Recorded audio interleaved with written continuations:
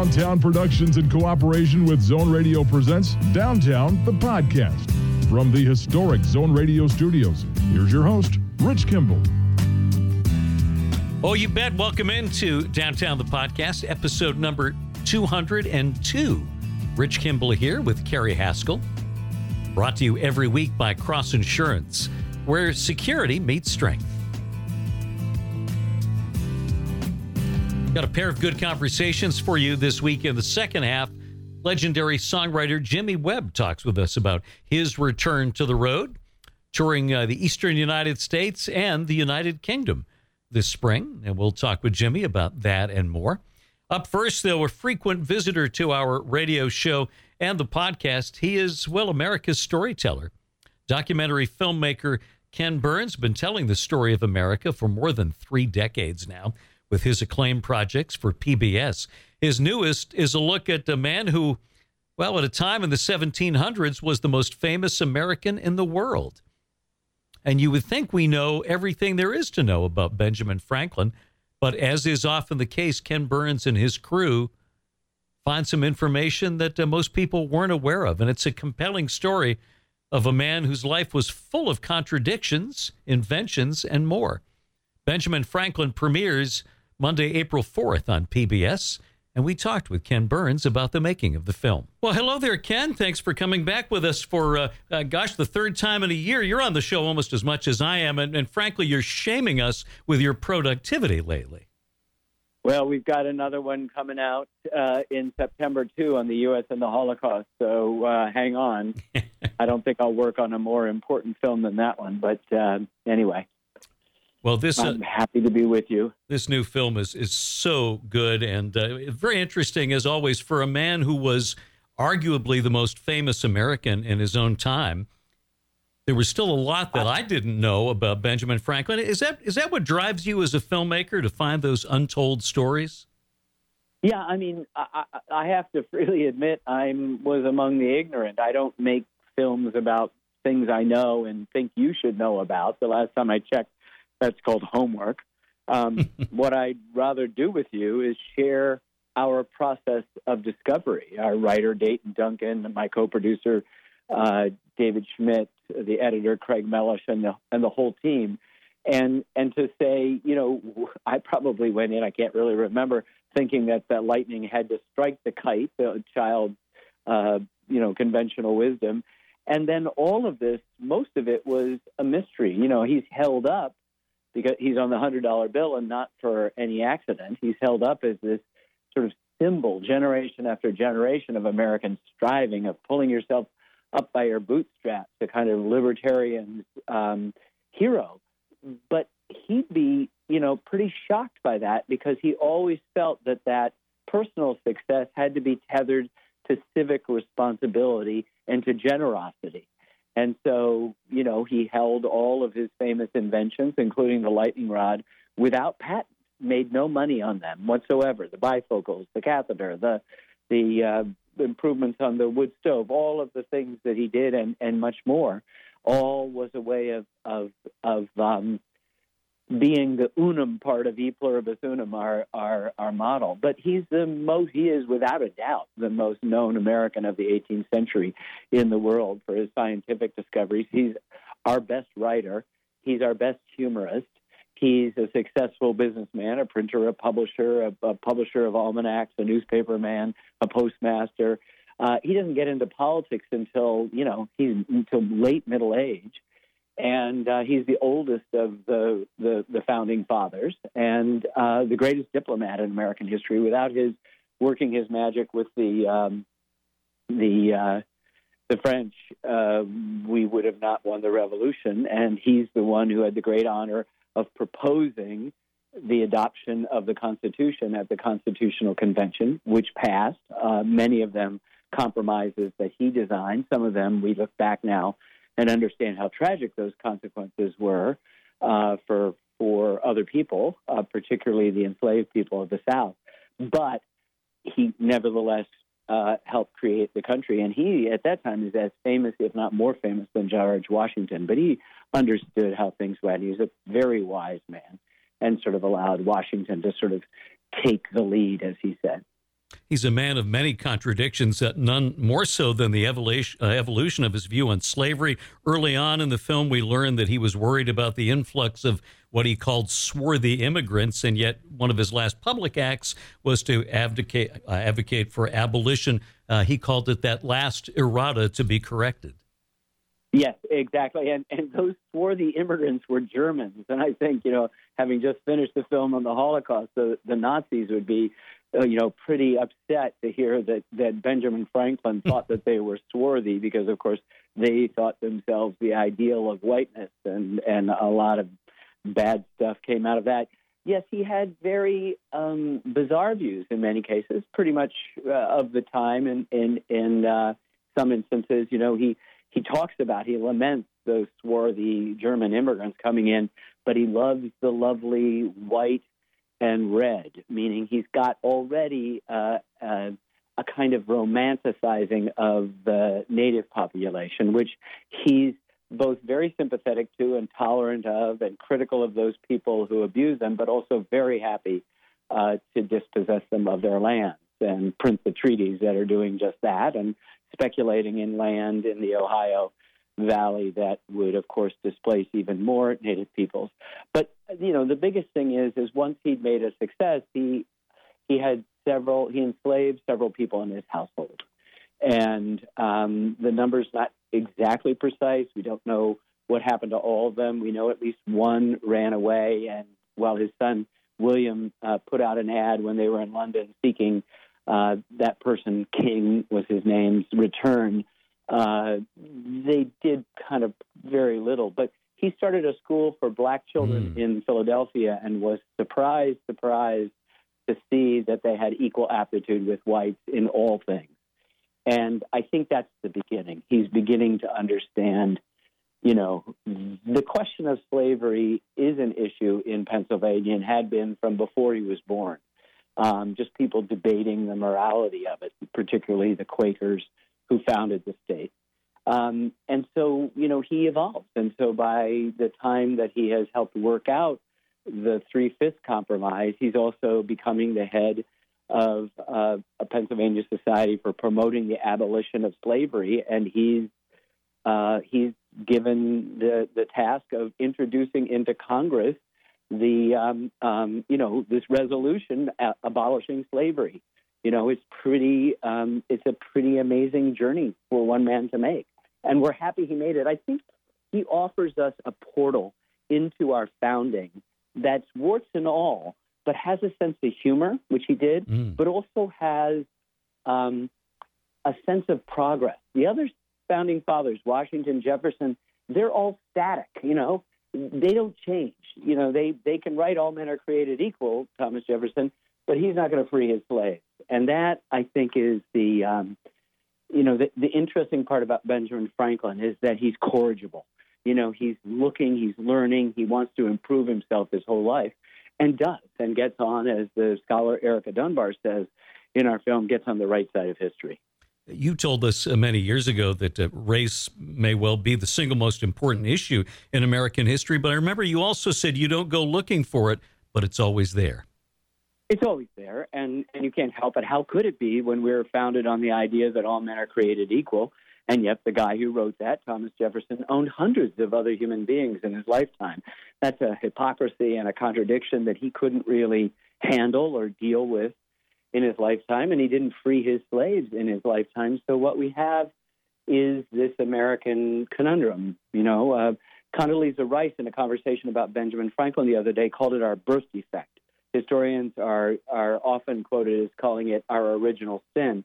I think it's better to take it out of the religious dimension and just say, we started off on the wrong foot in many ways, despite the greatness of our country. And we've spent an awful lot of time and energy and many steps backwards trying to address the consequences of having not addressed it at the beginning.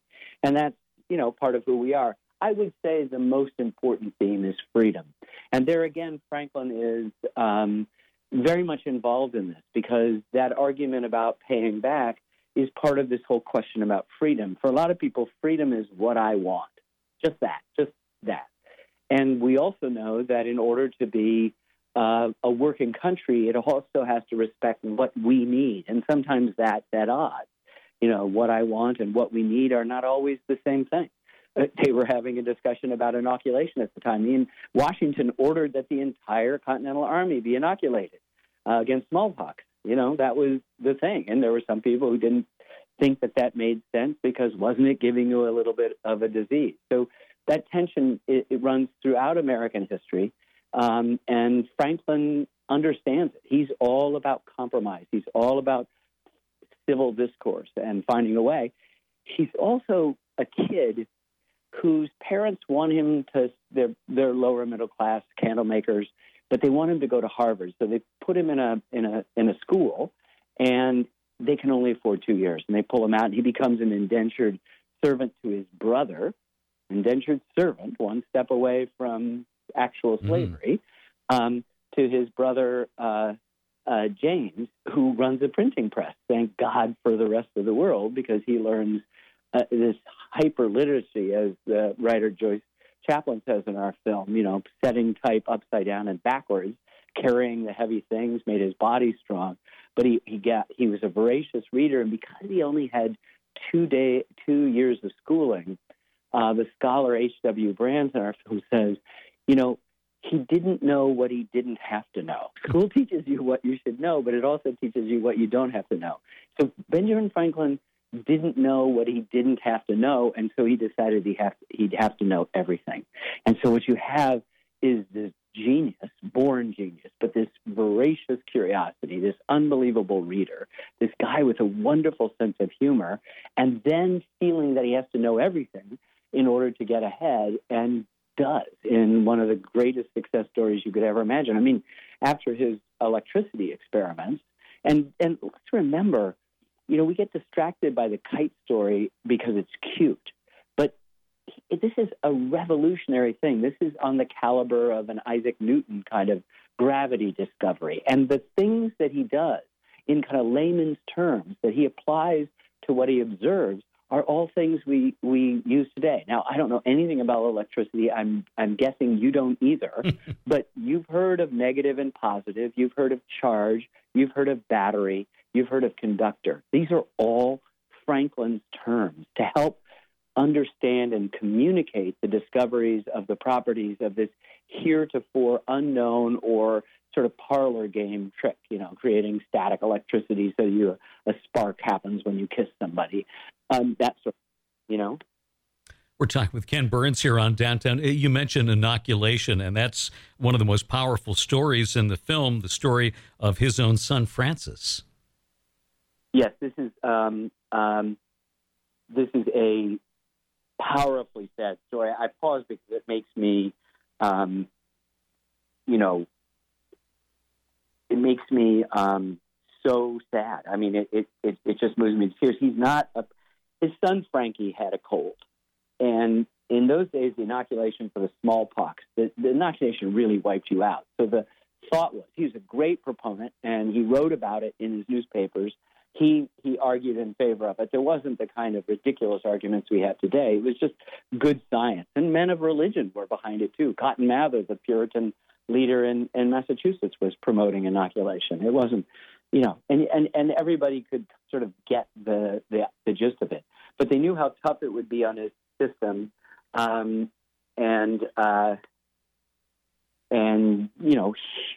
They wait. And poor Frankie, I'm going to tear up. Poor Frankie gets smallpox and dies, and it's the tragedy of his and Deborah, his common law wife's thing. It's very, very sad. His family life was complicated, from his relationship with Deborah to the relationship with his son William. And I wonder too if in the research you found that humor that we know Franklin for came from that sadness that's the basis of so much humor. Yes, I think that's right.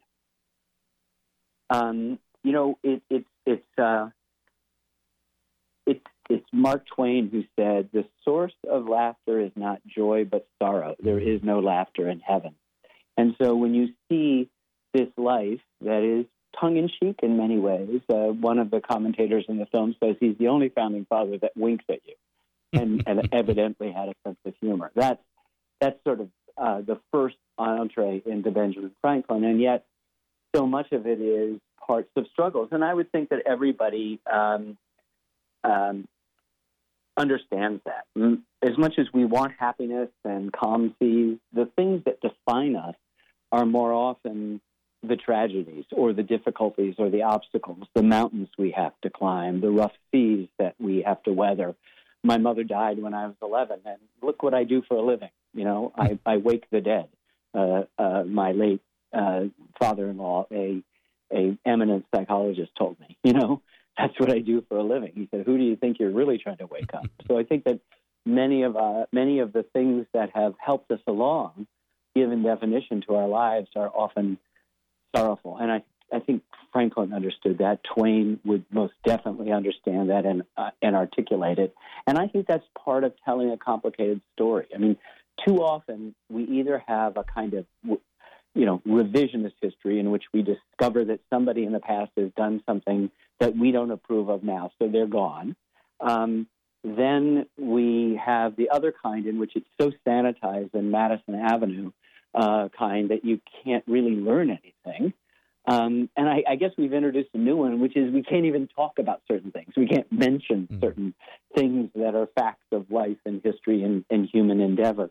And we'd prefer none of those. We'd prefer a deep dive that understands the story of us, the U.S., but also us, the intimacy of us in all its warts and complications. You know, the journalist I.F. Stone once said, when one of his acolytes said, how can you admire Jefferson, who owned other human beings? He said, young man, because history is not melodrama, it's tragedy. That is to say, in melodrama, all heroes are perfectly virtuous and all villains are perfectly villainous. But life isn't like that. Everybody's complicated. The Greek mythologies have told us that. Achilles had his heel and his hubris to go along with his great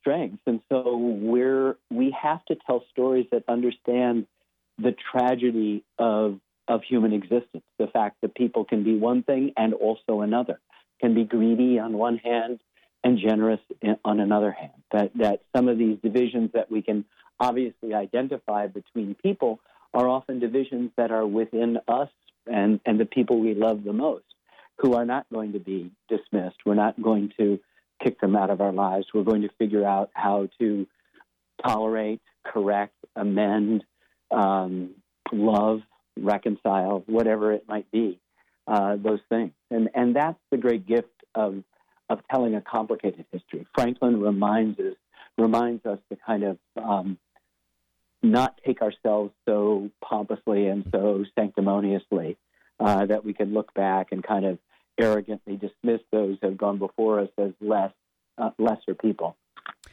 Benjamin Franklin premieres on Monday, April 4th on PBS, and there's a real turning point in Franklin's life at the end of episode 1 when he's essentially called on the carpet in England and, entered the cockpit of Brit and came out an American. Yeah, it's an amazing story, and it's his sympathies are beginning to go that way anyway. He's been trying to settle the disputes between the colonies. He's representing several colonies in addition to Pennsylvania in England. He spent years there, 15 of the last 17 years of his wife Deborah's life. Doesn't return to her when she's sick. He's trying to work out deals, trying to get his son William ahead, who ends up the royal governor of New Jersey, and that's a whole other split. But yes, he thinks he makes a huge political mistake.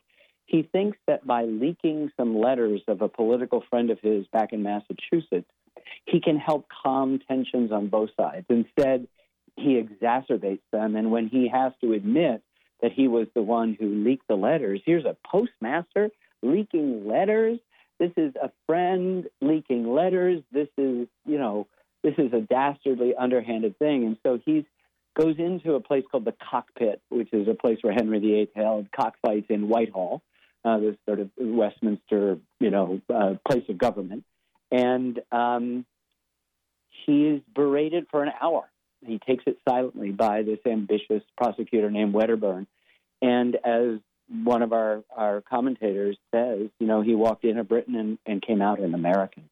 And that's really a good way to summarize his beginning to see, by living in England, the kind of corruption all around him, just as his son William in the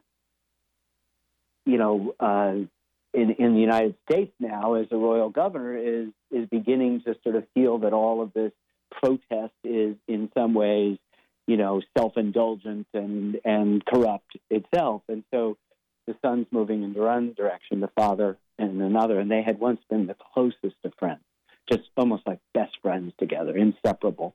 And it's one of the great tragedies of the story of Franklin's life that his son, the last royal governor to be deposed, is in prison for a while, exchanged with prisoners, and presumed that he'd go back to England. Instead, he starts a terrorist organization killing patriots.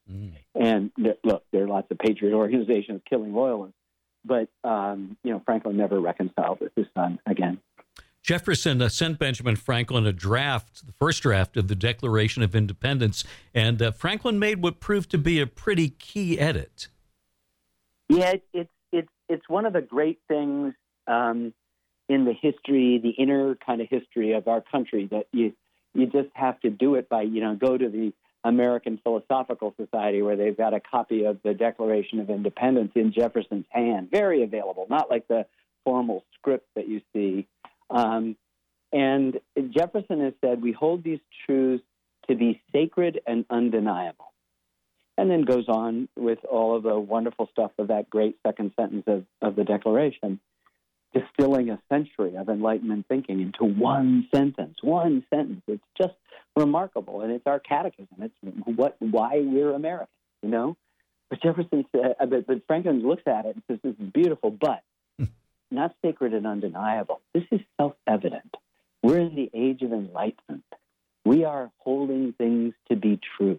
The sun rises in the east and sets in the west. And so Jefferson yields immediately, and you can see the emendations. You can see the corrections on the copy.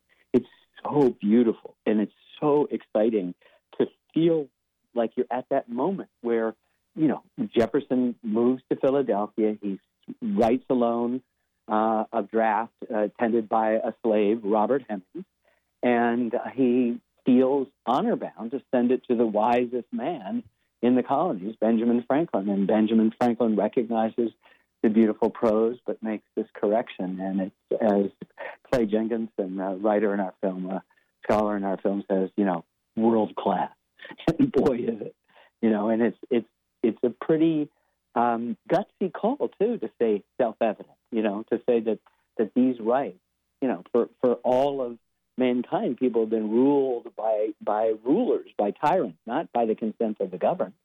And they're suggesting the most radical thing in human governmental organization, and they're saying, yep, this is the way it is, and always has been. It's self-evident that this is this way, and it's beautiful. And yet, when he comes out of the Constitutional Convention and is asked what they've actually created, a monarchy or a republic, he says to Elizabeth Willing Powell, a leading lady of Philadelphia, whose own rights were not addressed at all in the Constitution, as so many others were not, he says a republic if you can keep it. So he understood that though these things may be self-evident, they're still very fragile and require a kind of cooperation, a willingness to compromise. And I think he'd be extremely disappointed by the bitter partisanship today, where everybody's their own independent free agent. You go to Congress not to get things done, but to make a lot of noise, usually against something, rarely for something. You mentioned the Enlightenment. Do you think that his intense interest in the Enlightenment movement is what drove him to be part of so many firsts, the first library, the first volunteer fire department, so many firsts in his life?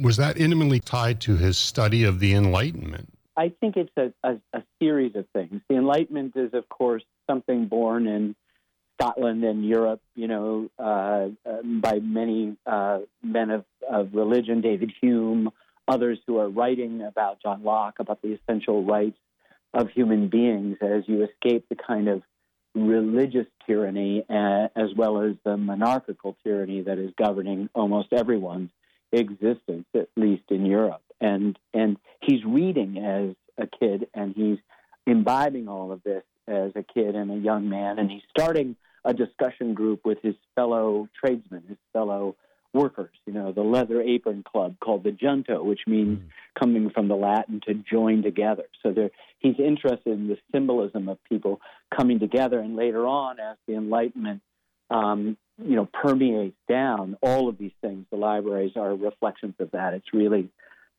it's pretty fantastic. You talked a little bit about his efforts to recruit France to the colonist side, but how important was his work in negotiating the Treaty of Paris? Well, first of all, the French thing is amazing because,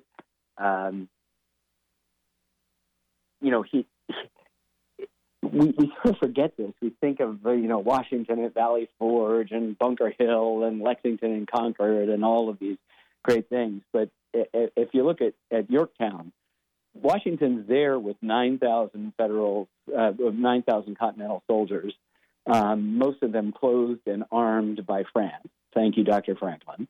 With him are an almost equal number of French soldiers, led by the Marquis de Lafayette. Thank you, Dr. Franklin, or at least Marquis de Lafayette is part of that crowd. And blocking Cornwallis's escape by sea is a French fleet. Thank you very much, Dr. Franklin. So this is, the key. No Franklin, no us, no United States. But then, and he's done it with this kind of suavity, as Clay Jenkinson says, and this wonderful sort of foot off the gas. Yes, not getting anything done to the outside observers, but getting everything done because they love the development of the relationships with this most famous of Americans, this most famous of men on earth, and they give him what he wants. Then he goes into the negotiation with the Brits, and he is hard-nosed. He is pedal to the metal. He is, you want reparations? What about us reparations? You burn this city, you burn that city.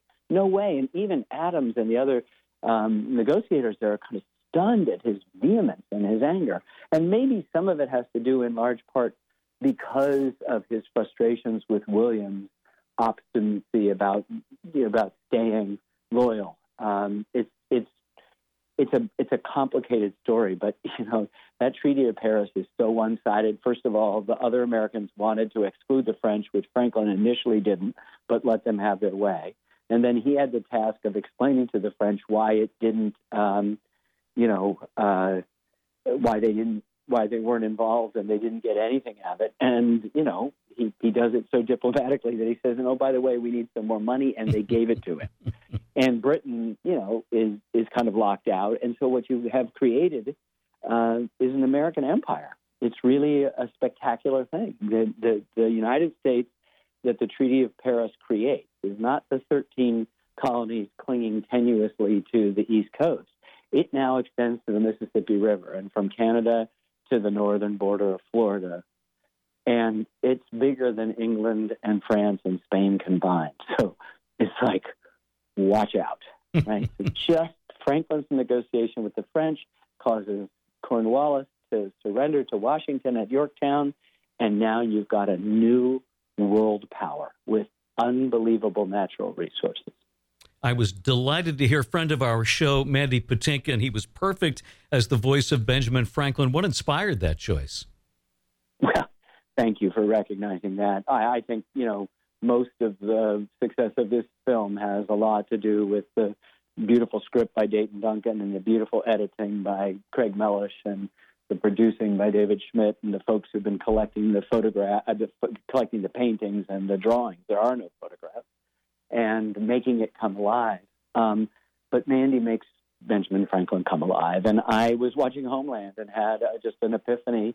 And he said, yes, all in COVID. I have yet to meet him physically. We've been on many Zooms together. He was blown away by the film when a year plus later we gave him the finished copy after he had spent an arduous day reading it with just an incredible intention and focus and understanding and inhabiting of every single word. It really just comes alive. And Franklin doesn't seem in some far-off galaxy, some distant century, but like right with us. So, Mandy is just a wonderful human being, a wonderful actor, and a great contributor to this. And I'm glad I had that epiphany. And he now thinks that it ranks with the three best things he's done: Sunday in the Park with George, the Sondheim musical, The Princess Bride, and this. And I said, but what about Saul Berenson, the role he plays on Homeland? He said, yeah, but this. And he's a mensch. He's a wonder, as you know. He's a wonderful, wonderful human being. Ken, as a history teacher, I always try to make things relevant and help students understand how our past impacts us today. How does the story of Benjamin Franklin help us learn about ourselves in 2022? In every way conceivable. It's so funny that when you tell a good story historically, it lawfully resonates in the present. It is about us. People like to say history repeats itself. It doesn't. But human nature remains the same. And if you can get under the skin of that human nature of another age, it is a huge lesson for us today. So there isn't an area, civic, political, moral, religious, intimate, that Franklin isn't there speaking exactly to things that are going on in our own lives. And I think it's hugely important, particularly as we find ourselves so divided, to at least go back to people that are beloved on both sides of the aisle or on both sides of this partisan divide, and begin to realize how healing these stories can be, how transformative these stories can be. The novelist Richard Powers says the best arguments in the world won't change a single person's point of view. The only thing that can do that is a good story. Well, it is that indeed. A wonderful film that premieres Monday night, April 4th on PBS, Benjamin Franklin. Ken, as always, thank you so much for making time for us. We appreciate it. Wish you continued success, and hope to talk with you about the U.S. and the Holocaust later in the year. Look forward to that. Thanks so much. Ken Burns talking Benjamin Franklin here on Downtown the Podcast. We'll take a break. When we come back, the great Jimmy Webb joins us. Since its founding in 1954, Cross Insurance has grown from a small family-owned agency that started in Bangor, Maine, into one of the largest super-regional insurance agencies in New England. With a network of offices throughout New England, Cross Insurance works with top carriers to provide maximum value to you, your family, and your business. We are proud to be the official insurance broker of the New England Patriots and would welcome the chance to provide security for your team. For more information, visit crossinsurance.com. Cross Insurance, where security meets strength.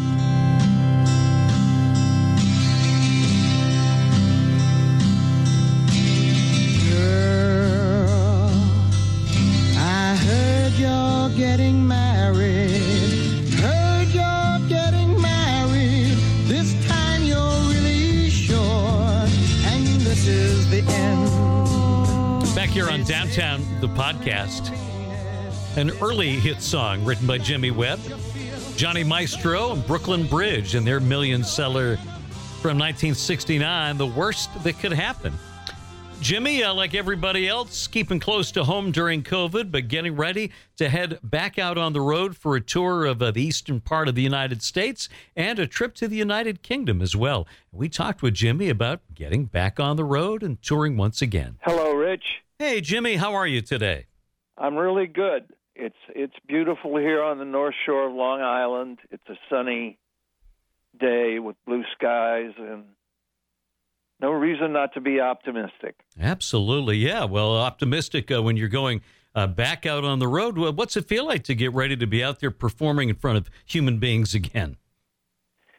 A little shaky, a little bit.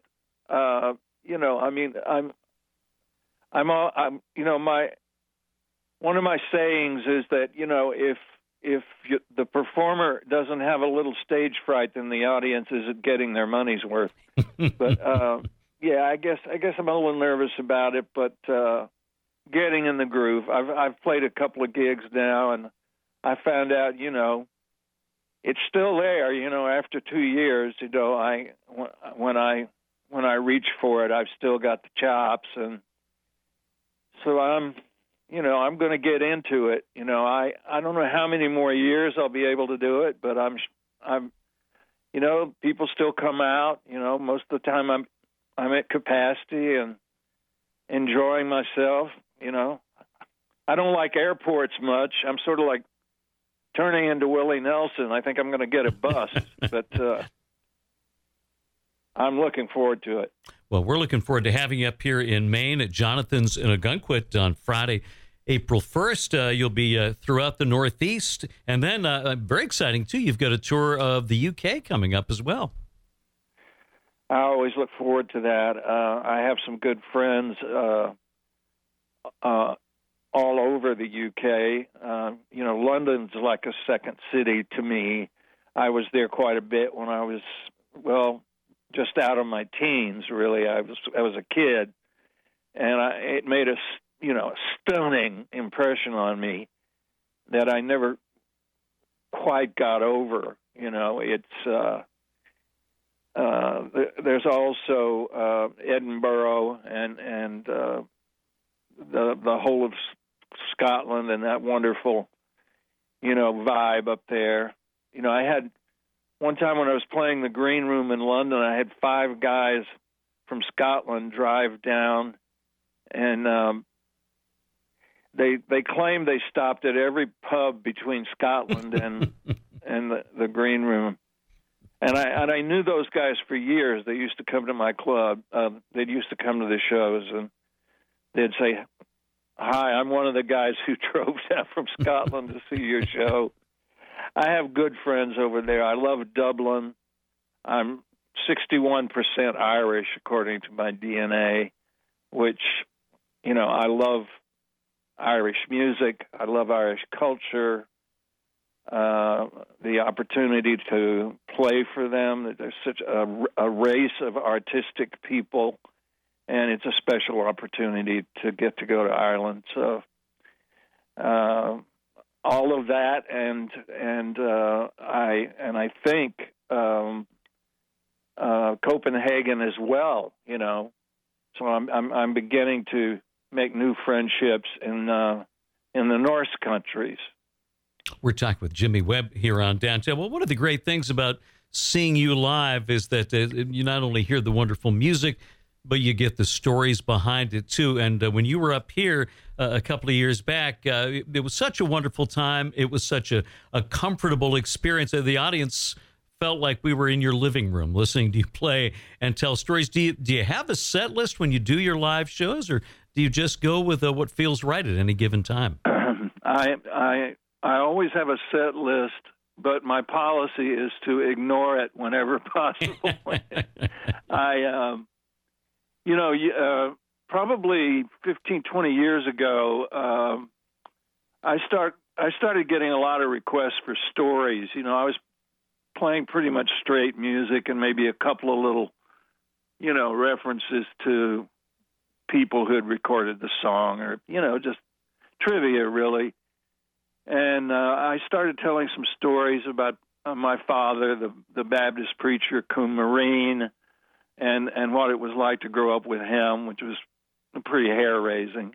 And people began to say, we like the show, but could you tell more stories? And after a while, it got to be a kind of, and I hate to say this, but it became something that other people copied. There were some really well-known cabaret artists and certain people who actually came in and sat down and watched what I was doing and wrote it down. I can remember sitting up on stage and watching them write it down, and I thought, well, this is not complicated, guys. I'm just playing songs and telling tales, And pretty soon it coalesced into a kind of production that I'm comfortable with, because I really need to be comfortable on stage. I'm the nervous type. I don't want anything to go wrong. At some point in my performing career, I began to realize that when something goes wrong, that's a great opportunity to make the audience laugh, to sort of bend it like Beckham, make the show do what you want it to do, which is to entertain. And the more comfortable I got with it, the more comfortable the audience has got with it. I think it's kind of become a trademark. People know it's going to be an easy evening, and they know there's going to be some laughter. There's going to be probably one or two tears as well.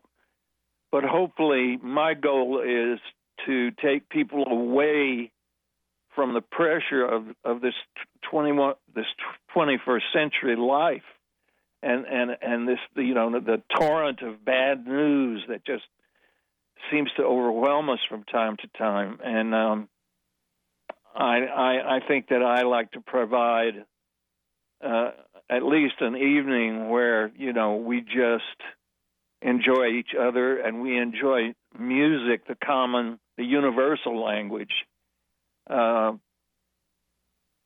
which has helped me through so many, really bad moments in my life. The music of other people has helped me. I'm just like my audiences. I look for solace in music. And so, it's become a little bit of a therapeutic session, I guess. I certainly like to leave people feeling better if I can. Well, you certainly do that. Now, speaking of telling stories, your memoir, The Cake and the Rain, was so terrific, but it stopped pretty young in your life. Will there be a sequel at some point? Well, I'd love to do it, and I have a publisher who's very interested in it. And as you say, it really stopped abruptly. Let's be honest. I mean, it was like falling off a cliff. But there was kind of a reason for that as well. That was a nexus. That was a turning point in my life where I really had to reevaluate what I was doing with my life, because I came so near to losing the ability to play the piano. So I deliberately stopped it there. And then, I found a way to continue my life, and I would like to continue that story. I have lots and lots of hilarious things that happened. The fact that I moved east, I mean, as a Californian, that I would move my family to New York in the worst blizzard of the decade, and completely change my life, is a fish out of water story that you wouldn't believe. I mean, the differences between living in California and living in New York make for some pretty funny material. But I did come back here. I've spent like 35 years here now.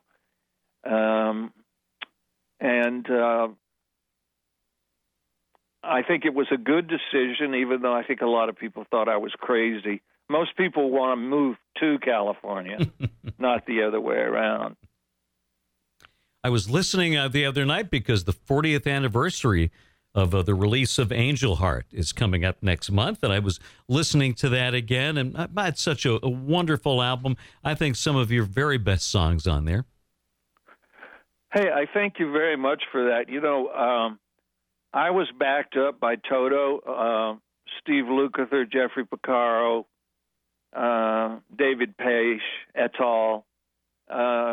You couldn't ask for a greater band. I mean, just to have that band just say, we'll come in and play. You'll basically be in Toto. This will be an experience. It was like an experience, really. Cutting an album with them, and I'm still knocked out whenever I hear Stephen Lukather. I recognize his style immediately. I know his playing so well, and it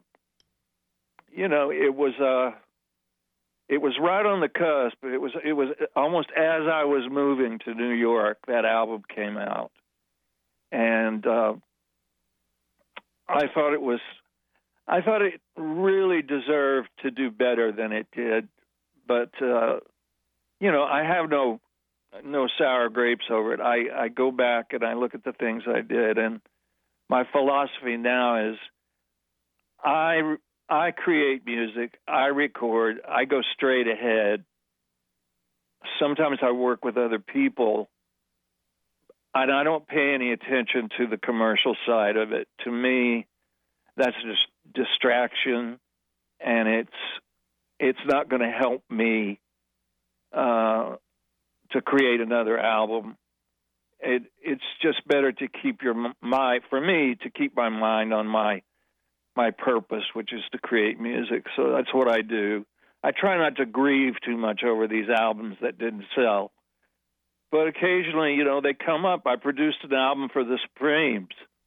Critics thought it was great, didn't sell. I produced an album for Cher that was a disappointment. I mean, you can't, sometimes it's, on the other hand, you run across something like Highwaymen, and you've got Willie Nelson, Chris Christopherson, Johnny Cash, and Waylon Jennings all recording the same song. It turns into an album called The Highwaymen. It turns into a name for the group. The group calls themselves The Highwaymen, and it becomes a kind of legend in its own, right. A song that was turned down by Capitol Records for Glenn Campbell, which, by the way, caused Glenn to walk out of Capitol Records and never went back. So there's quite a history around that song. Originally written for an album I was doing with George Martin called El Mirage. And so, it's the good with the bad and the ugly sometimes. You just, if you're around as long as I am, and I'm 75, but when it comes to music, I don't think of myself as an old man. I think of myself as 30 years old and ready to sing and ready to play the piano and not having lost much. So I'm still in the game. I've got some new songs. I'm ready to cut another album. And I'm looking forward to this tour, and I'm looking forward to Maine. I go to Maine every summer. Right. Take my kids up there. So yeah, you're neighbors with our owner here, Stephen King, right? Well, we occasionally cross paths in the center level market. Hey, Jimmy, I have to ask you too. How is Josephine doing? God bless you for bringing Josephine. She is the light. She's the light of my life. She's 5 going on 6 going on 35. She plays the piano. She's a thespian. She's a ballet dancer. She's a comedian. She's a teacher. She's all. I had forgotten that childhood is full of roles. It's full of role playing, of being different things, and it's a wondrous thing to see, because as you get older, you tend to get in a groove, and you only do one thing, and you try to do it well. But when you're 6 years old, you're doing everything. She's going to be an astronaut. She knows about women's rights. She's pretty smart. And the first time I ever saw her, she had a head of black hair and these kind of bluer than blue eyes. Almost purple eyes. And I said, that looks like a baby picture of Elizabeth Taylor. And she's turned into, I hate to brag like this. and I don't want to put too much emphasis on this either, but she is rather beautiful, I must say. Well, that's wonderful. Well, we wish you great luck out on the tour. By the way, send along from us, please, a happy belated birthday to your wife, Laura, as well. Okay, well, I will do that. Laura is right now in Florida roller skating. She bought a pair of roller skates and went to Florida. I don't know whether that's a bad sign or not, but hopefully she comes back, Well, Jimmy, it's always good to talk with you. Thank you for making time for us. Have a wonderful time out on the road, and we look forward to seeing you soon. Listen, I'm in your debt. Thank you for helping me promote my concerts, and it doesn't go unnoticed. I appreciate it very much. We're always happy to talk with you. Thanks again, Jimmy. All right, bye-bye. Always great to talk with Jimmy Webb. Thanks to Jimmy, and thanks to Ken Burns, both regulars here on the podcast and the show. And, man, you've seen it. I've seen it. Folks are really going to love this Benjamin Franklin documentary from Ken Burns. How he does this, I think of it last year with the Muhammad Ali. I mean, you thought you knew everything about Ali.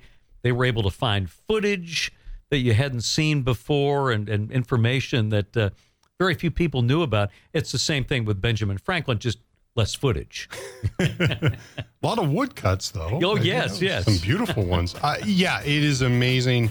And even if you're a history buff, there is a lot in this that will grab you. And if you're not a real history buff, it is a must-watch. Yeah, Franklin is such an interesting guy. And Ken Burns doing a wonderful job telling the story starting April 4th on PBS. That'll do it for us. Thanks for joining us this week on Downtown the Podcast, brought to you by Cross Insurance.